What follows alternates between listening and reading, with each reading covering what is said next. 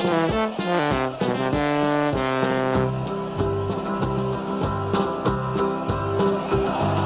we come, blue and white, and we're looking good. You'll be in for a fight, and we fight pretty good. Getting goals is our job, and we get goals good. Looking good, we are Carlisle United. Hello everyone, you're listening to the Brunton Bugle, the number one place to get your Carlisle fix in the podcast world. I'm Lee Rooney. And I'm Mike Booth. The Blues are victorious at Victoria Park as one of our own continues to coast through League 2. We look back on the 3-1 win over Hartlepool at the weekend that took Paul Simpson's side into the playoff places, while looking ahead to the visit of Doncaster Rovers to Brunton Park this weekend.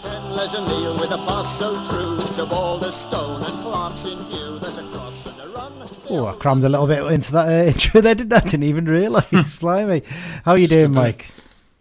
Yeah, good. It's amazing what a thumping victory does for the mood, isn't it? Yeah, one of those ones, isn't it? And I know me and Dan have sort of made a point on some recent episodes that we're not too fussed on Hartlepool as an away day. But I tell you what, when you saw those scenes that away, I did think to myself, I would have loved to have been there this weekend. I really, really would have done it. Yeah, I know. Fantastic atmosphere. But hey, 3 points is the most important thing, whether we're there or not, isn't it? And yeah, exactly. Paul Simpson, Super Paul Simpson, keeps taking us up the league, doesn't he? He's performing minor miracles, I think is the best way to describe it, isn't it? Yeah, especially, you forget what he inherited and where we are now. It's incredible. It really is. I think I saw something the other day that the average points per game over a full season would see us finish typically about 5th. That's remarkable, isn't it, actually, when you think about it? Considering all the issues we've had to deal with, obviously getting things ready for this season, and injuries, which unfortunately we're going to have to talk about again today. But there you go. But no, he's fair play to the man. What a genius, If we couldn't love him enough already, it's incredible. Yeah. We're very proud to say that once again this season the podcast has been sponsored by the Carlisle United Sports Club London branch. The London branch is open to all Carlisle United fans. They've got members from Cornwall to Dundee and Houston to Singapore, and of course every part of London and the South East. They regularly meet up on away trips, as well as arranging many social events, sports games and fundraising for the club. They'll be providing us with information for the away games as part of the preview section this season too. You can find out more about the London branch at their website, carlisle.londonbranch.org. Just a reminder also, if you don't already, please do subscribe to the podcast. You can do that on any good podcast app, wherever you get your podcasts, whether that's Apple Podcasts, Google Podcasts, Spotify, Pocket Casts, any good podcast app. If you just search for the Brunton Bugle, click subscribe, and then every time a new episode comes out, you will get it straight into your inbox. And if you don't already, please do follow us on social media. We're on Twitter at Brunton Bugle. Same address on Instagram at Brunton Bugle. If you search for the Brunton Bugle on Facebook and click like, you can follow us there. And we're also on the Be Just On Fear Not Facebook group, which is a fantastic community. Over 3,000 people in there. Would recommend joining it, definitely. We're on the Cumbrians.net message board, and you can find us on email, bruntonbugle@gmail.com. Right, Mike, let's get into the news section then. A few bits to cover actually today. One I haven't actually put in the running order, but one I forgot to put in, but we'll discuss anyway. Cumberland Cup action in midweek, wasn't there? And United sort of reserves, I think you'll call it. That was a mixture of youth team players and players who didn't really make an appearance against Hartlepool the weekend. Ran out 5-0 winners against the North West Counties League side.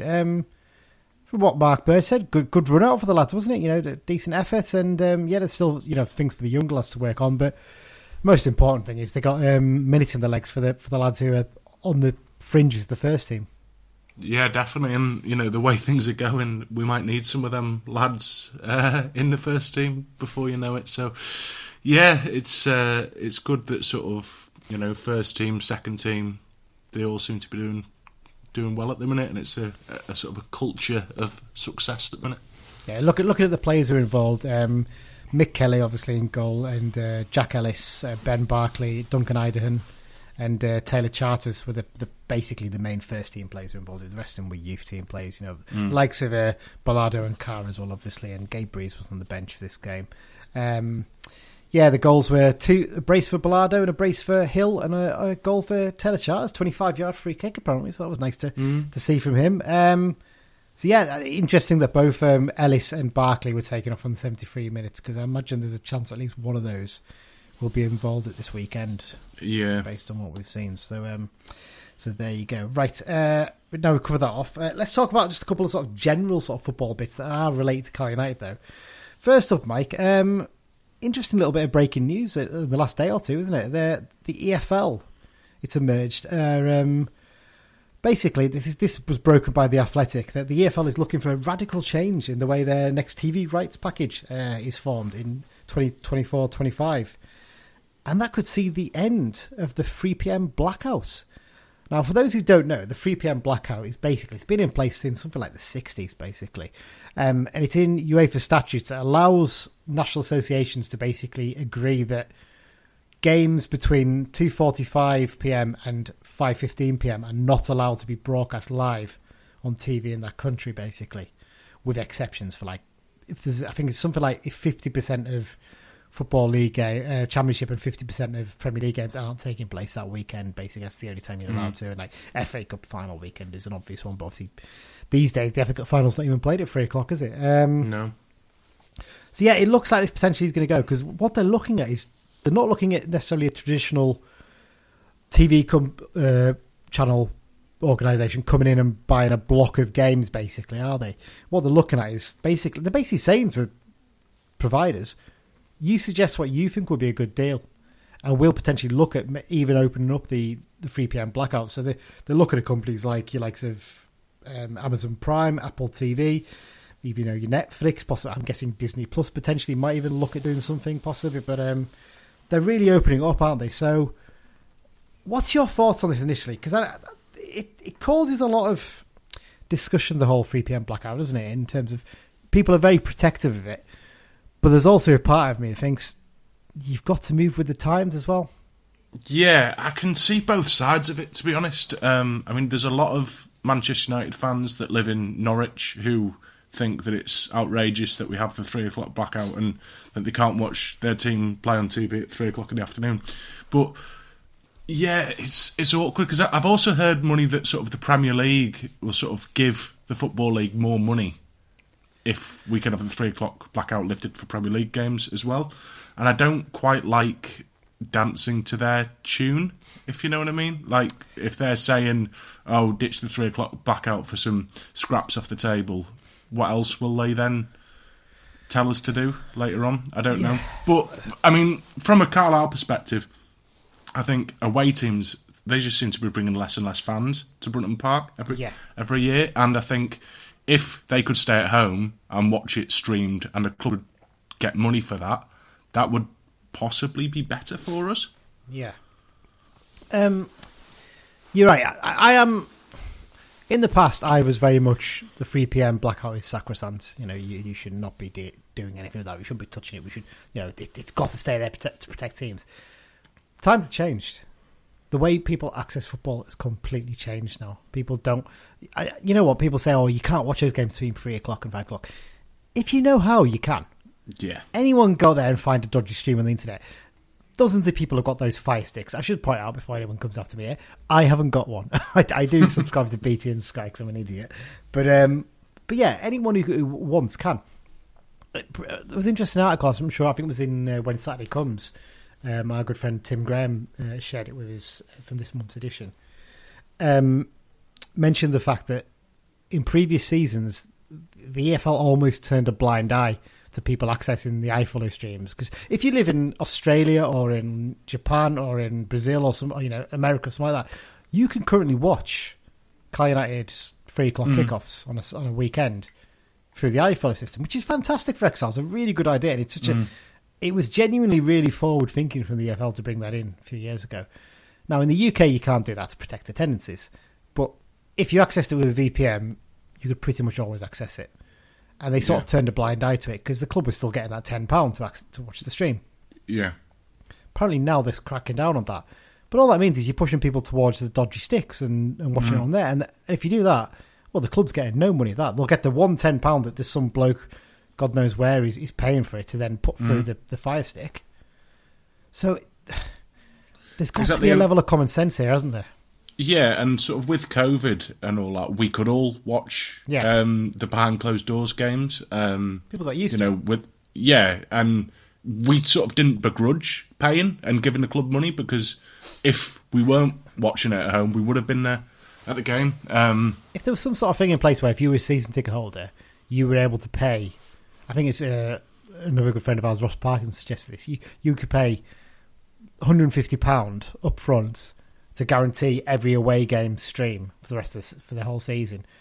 I reckon a lot of people take them up on that £150. And let's say you have to give X amount, probably be more than £150 to be fair, probably be nearer 200, wouldn't it? But let's say obviously you have to give a chunk of each one of those things goes to the away team. That's fine. You know, I mean, this is the other side as well, and I'm not begrudging this for 1 second, but only one person per household would be paying that extra £150.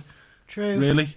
Do you know what I mean? But that's inevitable. What's going to happen? And at the end of the day, you're potentially having households where, you know, people are watching them already and not paying that £10. The club aren't getting that money. Yeah, exactly. That's what we've got to remember. The way I look at it as well, if they're going to get more money from this TV deal, and because the concern is obviously, well, what happens if people can watch the Premier League games at 3:00? I mean, there won't be that many Premier League games at 3:00 because the Premier League aren't stupid. They don't want 3 or 4 games competing for TV. No, exactly. Footage at that time.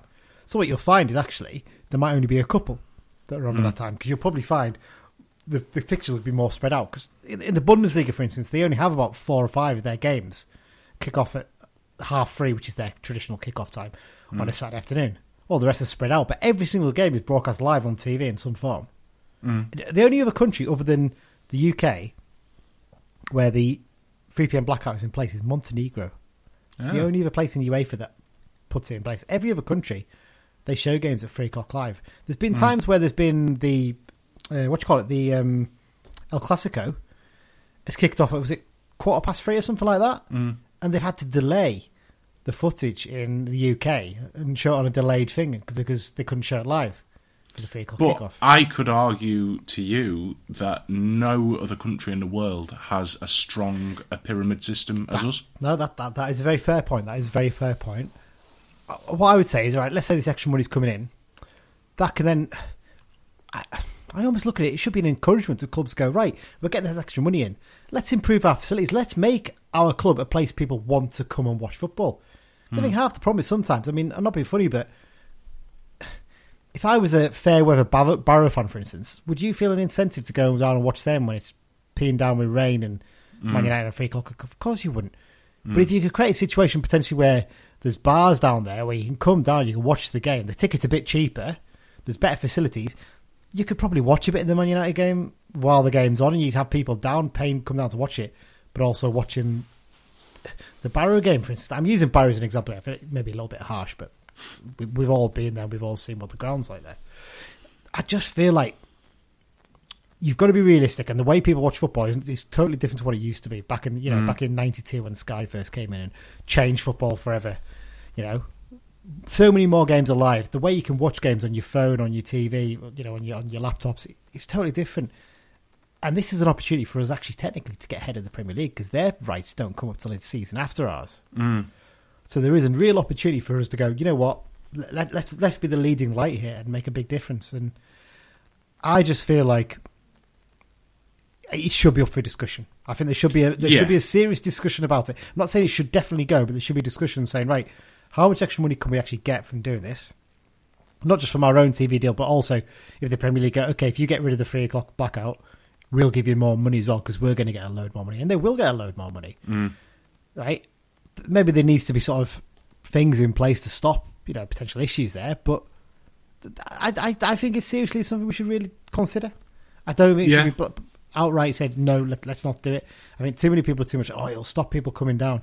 Well, you know what? Make your product better. Make your ground better. Make it more exciting. Make it cheaper. And you can use some of that extra money you get to do that, potentially to reduce ticket prices, to bring better facilities at grounds. We've seen what a difference it makes at Brunton Park with that fan zone. People getting down early. Oh, yeah. Things definitely. like that. I mean, overall, I'm completely and utterly on the fence about it. I don't think that we should just willy-nilly go, let's ditch the 3:00 without sort of any kind of compensation or any plus points for us. But at the same time, I'm not saying that it's sacred and we should never lose it. I think it's something that, if done right, it could move things forward for the Football League in a really positive way. But if not so much. Yeah, it's certainly one up for date. It's one that I know that Kiosk have put a good tweet out about, and there's been some really good interaction on that. And I have to say, some really good discussions, well, serious grown-up discussion about it, instead of just, no, we must not do this. There's people like, well, there's positives to it and there's negatives to it. So it's really good to see that. And what we might do is we might open up to you, the listeners, to send us in some of your thoughts. If you want to tweet us or email us, and via the usual contact addresses that were at the start of the show, please do, and we'll happily talk about it on next week's show, because I think it is something that it will throw up a bit of debate over the next year. I'm pretty sure of that. Yeah. Right. Well, let's just get into a couple more things, Mike, before we talk about the Hartlepool game. First up, before we do a quick loan watch roundup, because there's not much exciting happening in the loan watch, unfortunately. FA Cup draw on Monday. So the first round of the FA Cup is coming around nice and fast. It's the fourth qualifying round this weekend, and the FA Cup draw takes place on the BBC. I think it's 7:00 on Monday evening. It's always quite exciting, isn't it, at this stage? All these non-league teams coming in. Grounds and places we've never been to. Some of them you're generally baffled as to where they're at. Have you had a chance to have a good look through, Mike? Because we're going to say this, right? We'll have a little quick discussion. Who would you like us to get in the next round? I think Bury AFC away could be televised, so I'd go for that, to be honest. But is there a feeling there that of all the non-league grounds you go to, that's one where you're more likely to get a big crowd, and that could be an issue potentially? Yeah, but yeah, I mean, some of them I did have to Google where the places are, like Anstey, whatever it is. Go on, where's that at then? Because I haven't had a chance to actually. That's near Derby somewhere. Oh right, okay, so it's a Derbyshire, Leicestershire, right? Okay, fair enough. I'm trying to get them loaded up myself so I can actually have a look, because I had them up a minute ago. I've closed the window. Here we are, right. I mean, Blythe Spartans would be a nice one, but obviously they're playing Wrexham. Wrexham's the one to avoid, isn't it, basically? I think so. Because again, you would get on TV with that, but it's not worth the hassle, is it, really? What that would potentially bring. I mean, the winner of Altrincham v Gateshead would be great, either of them. Altringham's not too far for us. Gateshead, over a trip over to the northeast, albeit, you're playing at an athletics ground, basically, so it's not the greatest views in the world. You want to avoid a non-league team that's too far down south, although a nice trip to Western Supermare by the seaside. I've been there before. That'll be interesting, wouldn't it, I guess? Fylde are in it as well. Fylde's one of those ones. It's a short journey, nice little away trip, but the club itself is not particularly. They've got a bit of a reputation. They're not particularly well liked in non-league football, I think it's fair to say. Buxton, potentially, that was a nice trip too far for us, and Hyde United. Obviously, we'd get a nice reunion with Manny Mampala if we went there, wouldn't we? That'll be an interesting one. South Shields as well, actually, is one that stands out to me, actually. That would be a really interesting time. Yeah. Obviously, they're well backed, and it could be a good one. But yeah, there's plenty of teams to pick from. We've just picked through a few there. Basically, you want to avoid the bigger teams in the National League. A smaller, lower down team, either at home or away, would be fine for me. Ashington, actually, I forgot they're in there as well. I think Ashington are the only team other than Everton that we've got a 100% win record against. Played them twice in the league back in the day, and we beat them on both occasions. So there you go. That'll be it's typically a proper non-league club away. Will be televised, won't it? Yeah, and it'll be a nice little trip as well. I always love those ones because they're just different, aren't they? Really, totally different. But there you go. Yeah, so we've had a little look through there. But if you all go and have a look through, we'll put a little tweet up at the weekend. You can tell us who you want us to face in the next round. Right, let's bash through the loan watch before we do the Hartlepool review, Mike. Not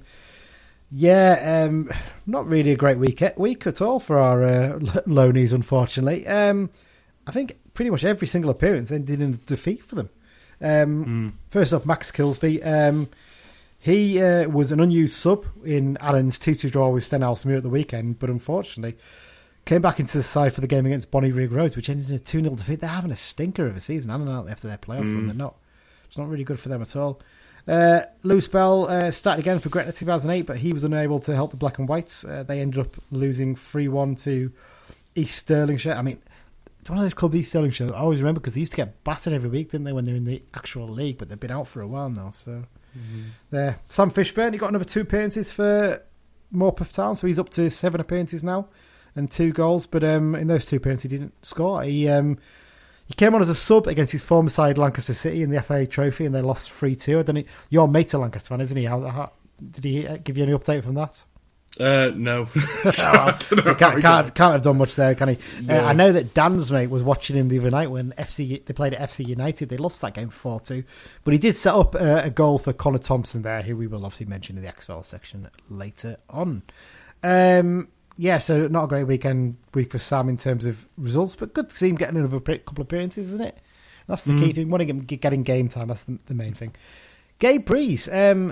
No appearance for him for Widnes at the weekend. They picked up a rare victory at Hanley Town. He wasn't even on the bench. Widnes actually signed a keeper on the morning of the game, so not really sure what's actually happened there, whether he's got a knocker in him, because he was on the bench against Clayton Moore Celtic, so I don't know if that's been covered in Simo's interview this weekend, because I know John's got a week off, hasn't he, up until the game, so I don't know if he's actually been involved in any of that, so... Yeah, interesting one. I wonder what's happened there. Other goalkeeper out on loan, Lewis Boyd, he made his fourth appearance for Carlisle City, but they went down to a 4-2 defeat against Newcastle Benfield, whose side featured one Cameron Gascoigne, nephew of Paul. So there you go. Interesting fact for you there. And that's the loan watch, really. And like I said, sadly, at the moment, it's not going particularly great for the loanies in terms of results, but they're getting game time, and that's the main thing, isn't it, really? So, yeah. There we go. Right, Mike. Match review time. United 3. I put 2 on the thing here. Just notice it. United 3, Hartlepool 1. Obviously, Hartlepool 1, United 3 is the proper way around of saying it. But, another 3 points for the Blues. And the unbeaten run continues. We've now got the longest unbeaten run in League 2 with 8 games without a loss. And we're averaging 2 points a game in that 8-game spell. The march up the table just continues, doesn't it? Yeah, it's brilliant, and by all accounts, we played well as well. I remember Simo was saying, even at half-time at 1-0 down, he was saying to the players, you're playing well, just keep on doing what you're doing. And, and he said as well, didn't he, picture yourselves in front of that away end celebrating at full-time. And, and the fans have to take credit for that as well, I think, because if there's a lot of fans in that away end and they're loud and they're noisy, that image in the players' heads is a lot better than if there's only 30 people there. Do you know what I mean? You're absolutely right, yeah. So just another fantastic result. And I think that this could maybe sort of be the catalyst of our season a little bit and showed a lot of character, and hopefully we can kick on a little bit more in games now and get second and third goals. Oh yeah, absolutely. That's the key thing. Getting that third goal as well will give them so much confidence. And you bit about Simo, it's absolutely bang on. And you know what? The more we knew it already anyway, but the more and more you hear him talk, the more impressive he is, isn't he? Yeah. He's so clear, he's so calm, he's so concise in what he says, and you get, because you don't really want to bash people too much, but when you listen to Chris Beach talk in his post-match radio interviews, and I said this before, some of our fans were impressed with him. That baffled me, because every time I heard him, I was like, it's like listening to David Brent on steroids. It was cliched, catchphrases, things like that. It was the impression I got. If I was a player sitting in the dressing room, and I've never been a player of any repute, I can quite happily say that. Barely play five-a-side these days. I wouldn't have been that impressed. I'd have been like, what's he banging on about? Whereas with Simo, you get that impression, the way he talks, the way he comes across, he's so calm and he's so level-headed. You as a player, you'd grasp that, wouldn't you? You wouldn't feel over-confused, would you, by what he's saying? No, exactly. And I think I've said before, he's just the kind of player that the kind of manager that players will absolutely run through brick walls for, and that's what's happening. He's basically, over recent weeks, he's been talking about how he's been disappointed with certain parts of performances, but he's always said that as a point to lift them, hasn't he? To say, we can be better. Whereas this week, he's got to the point now where he's saying, like, you know what, you want to know that, you're not playing badly, just keep at it. And that's making a difference, isn't it? The players feed off that confidence, and it really is fantastic to see. Yeah, and I think there's some managers as well, even if you're playing well, if you're 1-0 down at half-time, you get a rollicking, and that's that. And then sometimes heads can drop and you go 2 or 3 down. But, yeah, different class, isn't it? It's just superb, isn't it? We could talk all day about how wonderful he is. But let's talk about the game itself then. In terms of the team selection, if it's not broken, you don't need to fix it, do you? So went once again with the same starting 11. No real surprises there. Only real difference was a welcome return of Ryan Edmondson to the bench, wasn't it? Which was lovely to see. Yeah, and I've said all along that as he's sort of getting match fit, he's one hell of a player to bring on off the bench, and it sounded like he made a bit of an impact. Obviously, he didn't score or set up any goals, but he's a handful, isn't he? But he played on the wing, didn't he? He came on, and he came on ahead of Amari on the wing, and it seemed to be a sense of, you've got a bit of pace, you can play yourself on the wing, but you've also got that height, and you could actually be, we can play long balls over the top to you as much as anything. I don't know whether we did that so much, but he certainly seemed to make an impact, didn't he? And Simo did actually pick him out for a bit of praise in the post-match and said, I asked him to do a job on the wing there, and he didn't even bat an eyelid. He's like, yep, I'll do it. And his attitude, I have to say, considering he's not actually had a chance to play that much because of his injuries in Knox, does seem to be first class. He seems to really get it, and he's like all the players we've got in the squad at the moment. They've all got such a good attitude, even those who aren't that involved. It's really good to see, isn't it? Yeah, definitely. Let's talk about the chances and the goals. I mean, early on, it looks like first half we actually were on top for the majority of it. They had a little spell, Hartlepool, but it was mostly us. I mean, early on, you've got that. There was a high looping cross from Armour, and Finn Back wins a header, and he's very good at that. For a lad who's quite short, he wins his fair share in the air, doesn't he? In the box as well, especially. Headed it back across the goal, and both Dennis and Gibson were quick onto it, and the radio said it was Dennis had the chance, and I can see why they've thought that, but when you watch the videos back, it's actually Gibson that gets onto it, and it's a brilliant save by Killip in the goal for Hartlepool. Fair play to the lad, really good reactions. Then there was another chance where Moxon sent a corner in from the left that Killip flapped at. Dennis fired wide from the loose ball. It wasn't an easy chance there. He was sort of leaning back and trying to get to it, wasn't he? Up the other end, Silla fired over the bar after Ferguson had a free kick over the top that found him unmarked. And then really big talking point before Hartlepool took the lead, wasn't there? Jack Stretton. Through on goal. Really good little bit of pace to get away from his man. And he's pulled back by him. He stays on his feet and he's blatantly pulled back him. It's not even close. And if you watch the the Pitch Side Blues video the club do, you can blatantly see the pull. Yeah. And the thing is, he gets a shot, but he doesn't get a clean shot away, does he? It's a real scuff shot because he can't get away clean through. If he gets away clean through, he can get a proper shot away. But the lad pulls him back. That's a red card, surely. Yeah, well, Simo said that he spoke to the ref at half-time about that, and the referee... Simo said that he would have understood if the referee said, I played advantage, and it didn't work. He said he wouldn't have been happy with that because it wasn't much of an advantage, but he could understand. But the referee said that it wasn't a foul, which is just it's baffling. It's poor refereeing, and he's missed it, essentially. That's what it is. And, really frustrating for Jack, because once again, he worked so hard in this game. And the way he's lifted his game since he's come into the team has been really impressive, and I think he's another one of those, once he gets a goal, I think he might get a few, because he looks like he's a confidence lad, and definitely his attitude as well. So again, another loanee, his attitude's really, really good. You can see that from when Moxon's goal goes in, you see him celebrating, he's really into it, he really gets it. Unfortunately, Hartlepool ends up the lead before the break, and it's annoying because it's the one sloppy moment, really, isn't it? It's a free kick that probably shouldn't have been a free kick against Huntington, a really soft one given to them. Ball into the box over the top. Initially cleared, and then sort of Mellish in their play. I think it was Mellish there by his Armour. I can't remember. Clash. The referee's not even signalling play on. He's just like, it's not a foul. And the ball comes back in to Lacey, and he controls it. It hits it really well on the turn off the bar and into the net. But the most annoying thing is when you look back at it, Corey Whelan's played about 3 or 4 players on side. Yeah. I feel for him because I don't think it's one of those ones he could have got out that quickly anyway. If he got back, he might have ended up being level with Lacey, which might have put a thought into the linesman's mind. You never know. But yeah, it was a really frustrating one because you look and you think, it's so avoidable, isn't it? But yeah, going to the break, 1-0 down, as you mentioned, Mike, we don't lose confidence anymore in those situations, do we? No, we exactly. play with a lot of confidence. And it didn't take us long in the second half to get the equaliser. Absolutely, and having scored his first goal for the club a couple of weeks ago, and Moxon grabbed his second in United shirt with another belter from outside the box. He doesn't score boring goals, does he? No, and it was quite weird, really, because he almost like side-footed it, didn't he? But it's with placed. so much power. Placed with power, and it is genuinely a wonderful finish. It's a better goal than the one he scored against Grimsby, in my opinion. Oh, yeah.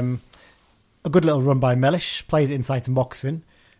Moxon's about 40 yards away from goal when he picks up the ball, and he gets towards goal. surely their lad's got to take him out in that position and take the booking. I don't know if it was the lad who was already on the booking, but it looked to me like it was such a soft attempt to go for a tackle, wasn't it? Yeah, I mean, you think so, but going back onto that run from Mellish, there's some players that they've got quite good tight control and they're quite hard to win the ball off. But I've said all along with John Mellish, there's no such thing as a 50-50 tackle with John Mellish. They're all 80-20 in his favour. And he'll knock the ball a bit ahead of him and someone will naively think that they have a chance of getting it and he'll get it off them and sort of take them out of the game. And then he'll do it again and he'll do it again. And yeah, just sort of a simple layoff to Moxon, who still had a bit to do, but what a finish. And it's good that he's grown in confidence, because we said the other week, if he's trying shots like that, even if they don't go in, even if they just test the keeper or something, you can sometimes get a rebound or get a corner maybe, or something can happen. And it's good that he's got the confidence to do that now. And I have to say, of all the players in the team, he's the one I fear getting injured the most right now, Moxon. Yeah, I agree with you. The one issue is I haven't seen Duncan Idaho play, so I don't know how good he is. He might come in actually and do a decent job in there, you never know. But he contributes so much going forward as well as defending.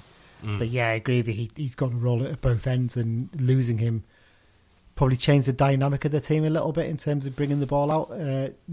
I'm on about Moxon, being the one that I'm most sorry, I thought you were on about Mellish. No. That. No, okay, yeah. Okay, no. I suppose with the fact that Devitt's out injured, maybe I'd agree with you on that. Maybe, and Hilton as well. You've got less options in midfield. You'd be relying on Taylor Charles to step up maybe in that situation, or Harris, I guess. So, but yeah, no, brilliant finish from about 25 yards out, maybe curled into the bottom corner. It's one of those ones you look and you think the keeper should do better, but then actually at first, but then you look back at it again. No, it's just a really good finish. It's a really good finish, really well placed and. Lovely seeing him celebrate in front of those fans, and then the chance of he's one of our own, wasn't there, for pretty much all the rest of the second half, which was brilliant to see. Yeah, and he seemed to be absolutely loving it, didn't he? Oh yeah, absolutely, as he should do, And then Stretton had a chance to nearly get his first goal again as well. Oh, I felt for him again here, because brilliant run again by that man Mellish, bombing down the pitch and taking on every man and his dog, wasn't he? And he was nearly going to take on half the away end at one point, I think. And he gets the byline, hits a really good low cross. It's blocked and it falls nicely for Stretton to come onto. But fair play to the defender, who recovered brilliantly to put a block in on him and knock it over the bar. And then Amari got his brace, didn't he? He came on as a sub for Jack Stretton, who ran himself into the ground, and yeah, he's had to wait a bit to open his account this season, but. He got himself up and running, and like we said, it was all about confidence for him, wasn't it? Yeah, and he's missed easier chances than these two goals, hasn't he, this season? But 100%. But that's a Maori for you, isn't it? Yeah. Bit of a conundrum's not the right word, but a bit of I can't think what the word is right now. But he's one of those players you sometimes just don't know what to expect, and he was brilliant in the 20 minutes or so he was on the pitch for this game. First goal. Owen Moxon, and you picked this out, Mike, didn't you? Good bit of advantage by the referee. Yeah, because he was taken out as he played the ball over the top to Patrick. But yeah, you can clearly see the ref sort of wave advantage, and yeah, allowed Patrick to. I mean, to be fair to the Hartlepool defender, I actually think he did an all right job of not letting Patrick get the shot off. But Patrick just then found the tiniest gap to get the shot off and took it. Definitely, and the thing is with that advantage as well, when you look at it, is that the ref could have easily thought he's going nowhere here. I'm going to have to put it back here, but he gave it time and lovely footback, feigned to shoot twice, and then, like you said, the defender did quite well to just keep him at bay, and then he just digs it out of his feet. And again, one of those ones you're looking, it's not that far from the keeper, but he's so quick to get the shot away with very little backlift that the keeper's really got no chance of getting to it. And there you go, he gets to do his little. Celebration for his little girl that I'm sure he's been waiting to do for weeks and weeks and weeks, and he finally gets the chance. And then not too long after, about 7 minutes later, in 82 minutes, he gets his second. And this one, we'll talk about him in a minute, but Jordan Gibson hit and miss game. He was playing at right wing back by this point because Finback had gone off with his injury. He got a quick throw out from Holy, and he lofted. It was a perfect lofted ball over the top, wasn't it? It was, but Patrick still had quite a lot to do. Yeah. You know, it was a perfect pass, but bringing it under control and slotting it home wasn't easy. But, you know, he managed it. Well, he got it under control, but he still got a little bit away from him because he had to stretch to try and get it under control. Yeah. And you thought, well, surely the keeper's going to be first. You know, he's going to get to this ball, isn't he? But no, Amari gets in there, nicks in and just pokes the ball past the keeper and into the net. And it's a wonderful bit of play by him. And then he gets a chance to celebrate again and then got to pick it out. Thomas Holy joining in the celebrations for the away end. And now, come on, right? Anyone who obviously subscribes to the podcast will know we put our first hour set of interviews out with Thomas Holy. If you haven't listened to it, go and listen to it now. We'll do a quick reminder of it at some point. Yeah. What a lovely guy, genuinely really, really brilliant, such a good character. Now, I can't remember if he actually said it in the interview or not, but he said to me, because we were talking about, you know, sports you do when you're younger and stuff, and I said, oh, my brother is a runner, and I'll just give my brother a shout out there because he listens, and he did the London Marathon, actually, the other day. And Didn't win it, though, did he? Well, 160th, it's not, or something like that, I think it was. No, it wasn't 160th, it was, I can't remember exactly what he came, but 2 hours, 34 minutes and 45 seconds. They're pretty good going, so well done, Blaine, on that. But I mentioned to him, my brother's, you know, doing the London Marathon, and he goes, oh, no, not for me. Can't stand the running me. Well, he certainly didn't look like that. You know, the Czech Usain Bolt running up the pitch there for that goal. Fantastic. That's about 3 steps for him, I think. Though, well, yeah, exactly right. But it shows the unity, again, with the players, doesn't it? And he said afterwards, and he said he didn't know why he was there, and there was a joke that he wanted to get his GPS stats up for the post-match thing. But also, I think he said it was just the relief of getting that 2-goal lead, because we haven't had it for so many occasions this season. To finally get that so late in a game as well was really what he was buzzing off. And some people the Hartlepool fans may think it looks ridiculous, but for me, shows the unity of our team, doesn't it? And after that, Hartlepool did have a chance to get back into it, didn't they? Josh O'Mara managed to get away through on goal, but brilliant recovery from Paul Huntington. Again, I don't know, fantastic game for us, didn't he? To get back and put that block in. Looked like he might have picked up a slight knock with that, which might be one of the ones that Simo was hinting at. Fingers crossed it's not, because he has been fantastic since he came in. Yeah, but as outstanding as he is, you know that Morgan Feeney can do that role very well as well. Absolutely. I'm not saying that I wouldn't be bothered if Huntington got injured, because obviously it would be a big blow, but we've got such a good squad and players coming back from injury now. I think the only way is up, surely. Absolutely. Right, Mike, let's cover off our 60-second reviews. We've only got one this week, unfortunately. Apologies to Craig Robson, young Craig Robson, one of our listeners. Me and neither Dan or I got round to getting your 6-second review of this game, so we want you to be on your toes and ready for the Doncaster game. Okay, watching that one carefully and give us our full review, and we'll stick it into the Doncaster game. So there you go. So here's Regan Thompson did send us one. And I haven't listened to it yet, but I'm 99% certain I know how it's going to end. So here's Regan's 60-second review of the game. Yeah, top performance all round, really. The first half, obviously, below par. I'm not really sure what it was, but we were good, but you know we could have absolutely battered them if we played how we did in the second half. But you've got to give credit to the group for going in at half time, acknowledging what's gone wrong and coming out and absolutely blowing them away. Owen Moxon, once again, the best player on the pitch. I don't know how he's adapted so quickly, but unbelievable. He absolutely ran the show. Great to see Amari coming on and getting his goals as well, but obviously going off injured as well, which is kind of like obviously is a big thing, but with how well we're doing way better than I thought we would at the start of the season. I'd have took kind of mid-table all the way through, just plod along, but to have all the players we've had out injured and still be in the playoff positions is an absolute credit to the players and Simo himself. I'll just comment that away end was an absolute steer before we got there. I'm sure you guys will touch on it. But to try and pin it on us, absolutely nothing to do with us. There was a few broken chairs and stuff in the limbs, but what do you really expect? Last 2 points from me is cheers Dennis for the match ball. It's proud to place my mantelpiece now, so spot on for that. And as always under Simo, shag is shag, and it's as simple as that. Hey, there we were just waiting for that. Fantastic. Thank you very much, Riga. Really comprehensive review. And so a couple of interesting points that I have actually got them down in the discussion. We'll talk about the issue with the away end last, I think. We've already touched on Holy's sprint up the field. Owen Moxon, you've always sort of covered it, you know, how worried you'd be if he was out injured, that kind of thing. Another outstanding performance from him. How he's adapted to League Two so easily. It's incredible, isn't it? He was man of the match again. He got 8.7 on the WhoScored.com ratings. I think that's the highest Eddie Carlisle player's had this season. It might even be the highest any player's had in a game against Carlisle this season. We've got to enjoy him as long as we can, haven't we? Yeah, he's not going to be here for. I think this season, Max. I hope we can palm off any interest in January. I hope he's sensible enough to realise, look, I don't need to go up too soon because I'm playing every week here at Carlisle. Yeah. I'm really well liked. Potentially going to do something amazing here by going up.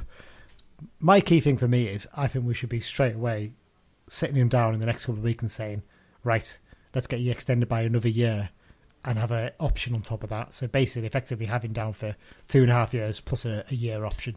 And maybe even put in a sort of minimum fee release clause of, I'd even say £1 million and just sort of say, look, if you're playing really well and a club wants to bid £1 million for you, we're not going to get in your way. And if it's a lot lower, if it's a bit lower than that, we'd look at it, that kind of thing. If they offer 800 grand or something, you'd go, okay, let's see how this works. Potentially, we could do something with that, maybe something like that. But yeah, I feel like we've got to be discussing it with him sooner or later. I think there's a couple more in there. I'd like to see discussions. I'd like to see talk with. Well, let's talk about Jordan Gibson. Then I think he's another one I'd like to see us tie down for maybe another year, because I tell you what, full credit to him, because he didn't have the greatest game of the weekend. I don't think anyone would deny that. I think I've even seen his dad actually tweeting about him, saying that he wasn't quite fully at his best, but fair play to him. Keeps running, keeps working, happy to switch to right wing back, no complaints from him there, and he even manages to set up the goal from right wing back. He's not getting his goal yet. He is snatching at things a little bit in terms of goal scoring, that kind of thing, but it'll come surely. Yeah, I mean, I dare say him not having the best game. Now, I don't know if you know this, but Keith Curle has a philosophy where he likes to stop the opposition from playing and then play. And I feel that maybe part of that his game plan was to sort of snuff Gibson out a little bit. But I think it was probably a good stroke from Simo to put him to right wing back, where he wasn't having the best game, but then he, in that position, you've got sort of the whole game in front of you, and you've maybe got a little bit more time on the ball, and it just sort of let him get his feet together and obviously set up that goal for Patrick. Yeah, I mean, he can do good stuff in the middle, but I feel out wide, when he goes to out wide, he always seems to be at his best because he likes to take on his man, he likes to dig his crosses out and stuff like that. So yeah, really good to see him doing really well. And like I said, another one I'd like to see hopefully tied down a bit longer. There's a couple more maybe as well, but we won't talk about them necessarily today. Mari Patrick's injury, frustrating, isn't it? He gets that 20 minutes or so, does brilliantly, and then pulls up towards the end. And we now know the news he's going to be out for 8 to 10 weeks. I mean, that's such a big blow, isn't it, really? Especially as, by all accounts, it's not, the existing injury coming back. It's a new one because he's had hamstring issues in the past. He's basically just caused an issue and got a tear from that, hasn't he? Just rotten luck, but take confidence from the goals and come back at Christmas all guns blazing, hopefully. Yeah, and with Edmondson back now as well, it's not as big of a loss. Toby only a couple of weeks away potentially as well. That's a real plus. Yeah, but we all know what a fantastic player he can be on his day, and I just take your time, and hopefully he comes back all guns blazing and he's ready to kick off in the sort of second half of the season. Yeah, and Jack Stretton again having another good game as well shows that we've got options up there at the moment. It's not too bad really, and definitely. Yeah, definitely. And in terms of players and stuff, got to mention once again, Corey Whelan having another fantastic game. And obviously we mentioned the offside for the goal, but it's a minor thing. And again, he's proven why he's starting games, isn't he? Ahead of Feely at the moment. Yeah, and actually, I want to give a quick shout out. I mentioned it. We did a Twitter space after the game again. Really good. And we even had the Radio Cymru guys on their way back from Hartlepool and got some really interesting chat from them, didn't we? It was some interesting talk. And I did mention to them about Jack Armour.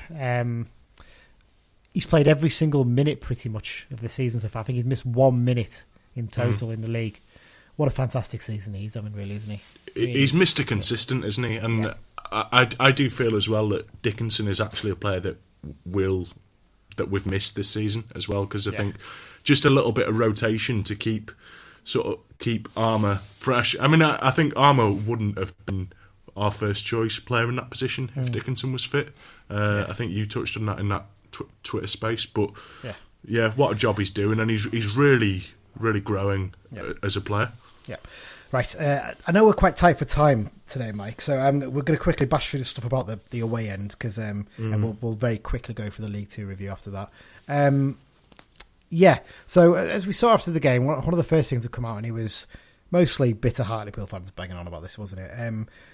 There was a lot of discussion about damage to seats in that away end. We said how amazing it was and how, packed it looked, and we talked about it last week, didn't we, the fact that we had a restricted capacity for the away end for this game. All season they've reduced it from just over 1,000 to, I think it's just about 700 now. So basically the front 3 rows across the whole stand have basically been covered with advertising, haven't they, basically, to stop people sitting in them. So I think it's some sort of safety thing to do with the local council that they've agreed with, or something, the safety advisory groups they've got. Now, there was damage to the seats right down at that far, as you look towards the goal, the left end, which is nearest where the lively set of Hartlepool fans are as well, in that north west corner, isn't it? I think they call themselves. That damage has been caused by the surge, hasn't it? From Oxford's goal. It's pretty obvious that, because if you look at the photos of it, it's not like individual seats have been knocked off. It's like 4 or 5 seats all still attached to each other effectively have come loose. Yeah, and that's from the surge of fans. And the issue there is there's too many fans in that block. Well, that comes down to Hartlepool shit stewarding. Yeah, exactly. They should be picking up on the fact that there's too many fans in there, move them across. And if people won't move, well, tell you what, take the covers off those seats and people will actually sit in them. And if people had been sat in those seats, they wouldn't have been the same crush, because you wouldn't have been able to fall forward because there would have been people there. It's because they left those seats covered. And you might argue, well, they shouldn't be doing that. Well, people get caught up in the moment of a goal like that, and that away end has been the same for 20... I remember going there for the first time in late 2000. So 22 years later, it's pretty much exactly the same, that away end. Yeah. Well, I would argue that if Hartlepool didn't want our fans going mental in the away end, they shouldn't have conceded 3 goals. It's that simple. Exactly there, yeah. So people are picking up, and local Hartlepool journalists are pathetic, really. They keep banging on about every single season, but at the end of the day, we've taken big numbers to loads of different grounds all over the place, and this is the only place that our fans seem to apparently like breaking seats. Well, it happened at, look at Tranmere, where we scored that late equaliser against Thing. Don't recall there being any seat damage at that game. Nope. Wonder why that is. So yeah, my personal opinion, it's a shit tipper for an away end, and if they're really that bothered, do something with it. Change it into safe standing if you really want, or something like that. It's I'm sure they've had plenty of money put into that club over recent years. We've been told, like, one of their fans posted on Facebook something about the fact that they've been invested to get fans down and stuff, and this is what they do. Well, tell you what, it looks it looks exactly the same that away end, and I've never ever felt particularly safe, and I've never felt those seats as strong. I sat down when I've been the last couple of times. I've sat down the other end of that away end, and I felt like my seat's going to collapse. And I've heard from a couple of other people they felt their seats were going to collapse. So there you go. Anyway, right. Very quickly to round up, Mike. Just going through. Leyton Orient, 2 games without a win. Has their bubble burst? Joking aside, there really. They picked up a draw against our opponents this weekend. Doncaster, I think that's a just decent result, ticking along against a team up near the top with them. Stevenage now, they're top though. Incredible run of home wins for them, 12 in a row. We might dislike him, but Steve Evans, what a job he's doing there. Oh, absolutely. And I sort of said that I think Stevenage and Leyton Orient could drop out of the top 3, but I mean, Stevenage in particular, they're showing no signs of letting up, are they? Stevenage, the big question is how will they react when they do lose a home game? Only team to have beaten us this season, remember that as well. So which is quite remarkable, really, isn't it?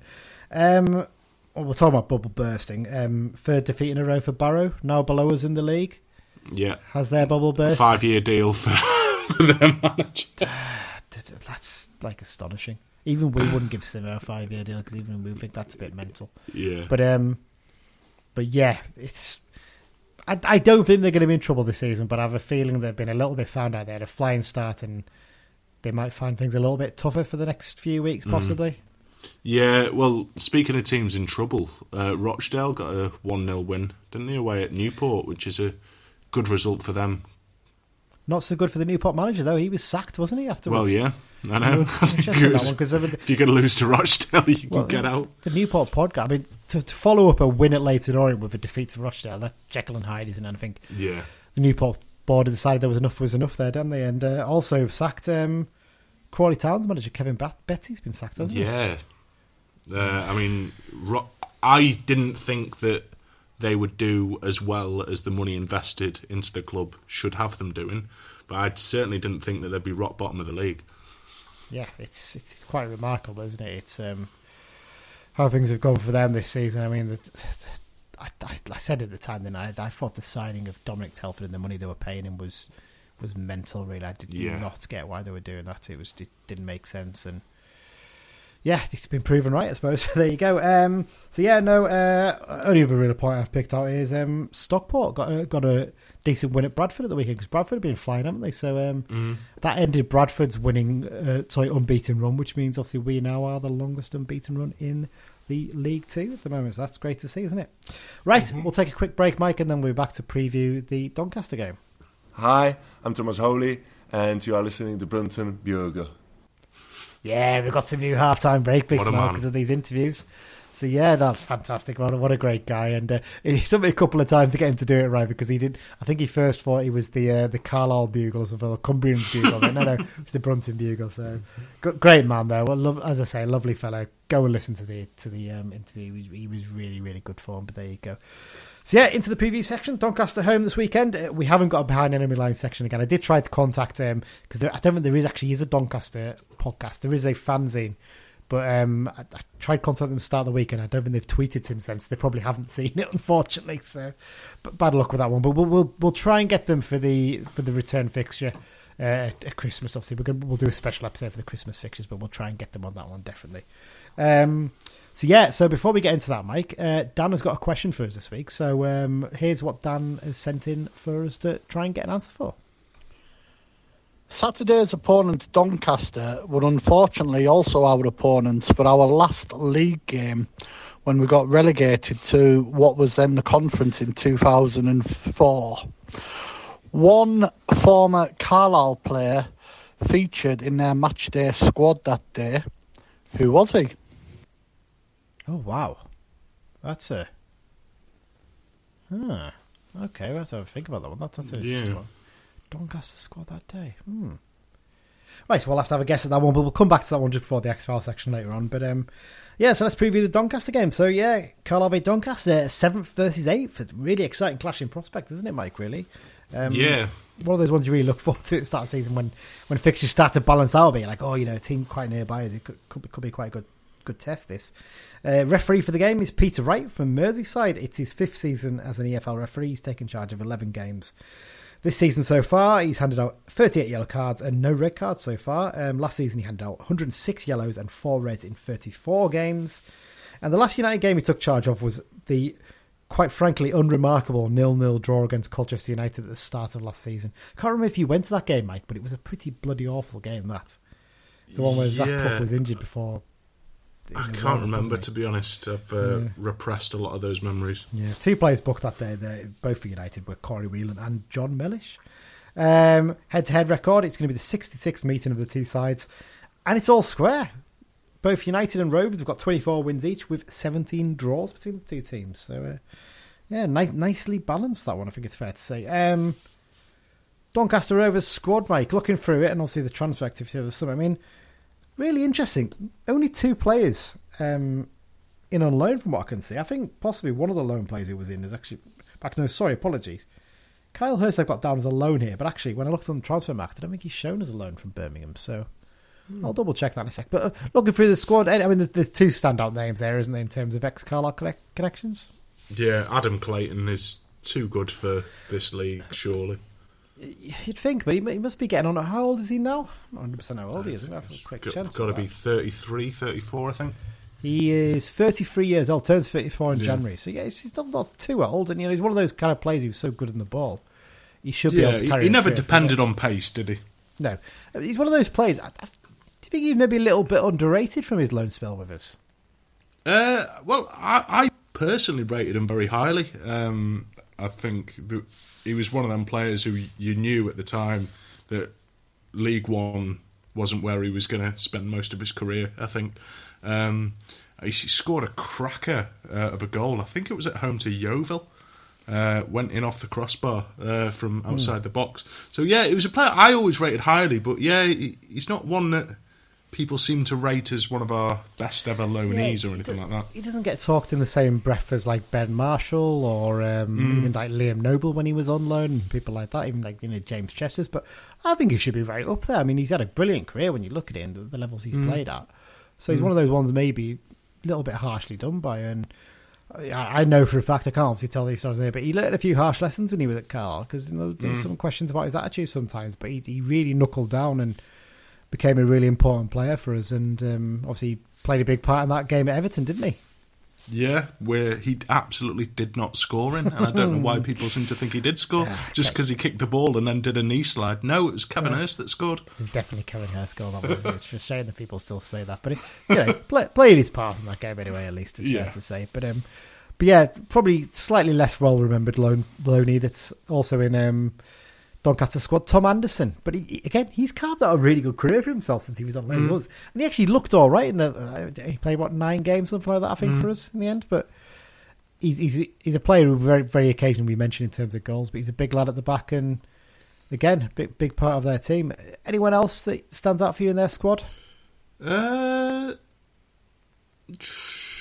Struggling, really. It's an interesting one with him because he was...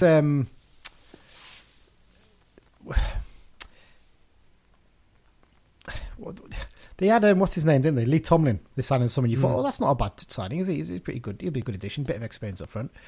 Had to retire, though, recently, didn't he? Interesting with that, because he basically said that he was just in so much agony after some of the games and training. He's like, there's no point in me carrying on here. I think there was some talk like he wouldn't be able to walk if he carried on playing as long as he did, so... Yeah, that was a strange one for them. I'm just looking at the squad now. Kieran Agard, he's one who's been linked with us a couple of times in the past. He's a decent experienced forward. Doesn't get too many goals, does he? But again, I think a lot of clubs at our level would be quite happy to have his experience in the team. George Miller's one who's always threatened to impress, hasn't he? But never quite done it wherever he's been. Tommy Rowe's the obvious one, I suppose. Again, he's 34 though, isn't he? He's not a young lad. Liam Ravenhill, that name rings a bell, because his dad, Ricky Ravenhill, was a... you might remember him as being a professional footballer with Doncaster and a few other clubs. I think Darlington possibly is one of them, I think, as well. So yeah, it's interesting. The problem is they've been playing in League One for a few years now, haven't they? So a lot of the players we don't recognise. That's half the issue, isn't it? The ones that have played for us, you do, but the rest, less so. So yeah, it'd be interesting to see what sort of tests we face for this game, because... their pre-season odds was 16-1, so they're about where they should be, aren't they?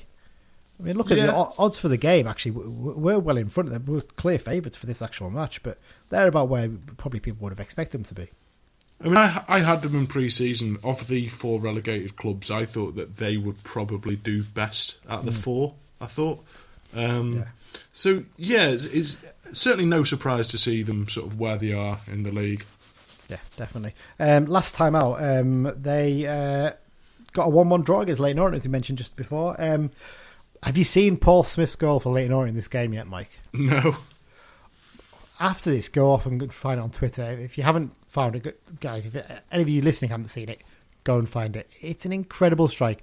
The ball sort of comes into the box. He sort of flicks it up in the air, and he gets up, and it's not an overhead kick. It's like a sort of slice, sort of diagonal sort of scissor kick almost, and he fires it into the top corner. It's an unbelievable finish. Like, it'll be a strong contender for EFL goal of the season, definitely. It's that good a finish. So they took the lead with that in the first half, and then Harrison Biggins, former Fleetwood man, headed in from 6 yards out for a good right wing cross in the second half that Doncaster's seemingly dominated chances for. So they'll probably take a bit of confidence to getting back against the then league leaders in that game. In terms of form, they're 13th in the last 6 game form table with a record of lost, 1-1, lost, drawn.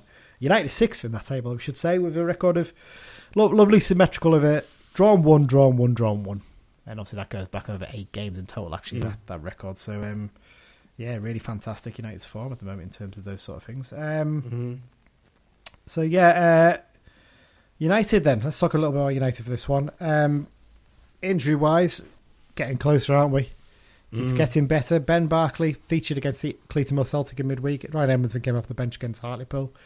Both surely in contention to feature. Maybe Edmondson again on the bench, and so same with Barkley possibly. Yeah, there's doubts over Finn back though, isn't there?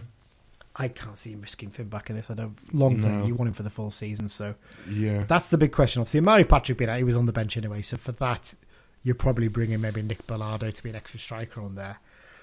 With right wing back, what would you do? Would you bring Jack Ellis back in to play there as he did last season, or do you maybe play Ben Barkley there possibly? It's a tough one, isn't it? Or even Jordan Gibson could maybe do a job there, but then you're losing him in midfield, aren't you? I know, and who would you bring into midfield then? You'd have to bring in Harris, or you lose his creativity there. And additionally, I don't know if I'd start him against a higher level, higher up team, right wing back. I'd put him there later on in games to have a bit of an extra attacking threat there. But the one thing I would say is I wouldn't put Corey Whelan there. I wouldn't move him for a start. No. He's just too slow to play that role, in my opinion. I don't think he's got the pace for it. So yeah, I mean, I'd maybe put Ellis there. He seems to just come in and do a job, and we'll have sort of other players who can sort of double up with him and cover in areas. And I think as well, having someone like Paul Huntington alongside him to sort of coach him through the game is always going to be a good thing as well. Yeah, obviously Simo's hinted that there's a couple of us who are touch and go for the game, so we'll have to wait and see what happens with them, won't we? So yeah, the feeling with us is, pretty much stick with it as you were, other than obviously the players who are out injured, drop a couple of players in for them. Yeah. Yep, definitely. Pretty much. Cool. Right, well, let's then get to the predictions, Mike. No change in the table, is there? No. None of us scored any points last weekend, which is a bit frustrating, but there you go. Go on, you can go first. You can do your prediction for this game.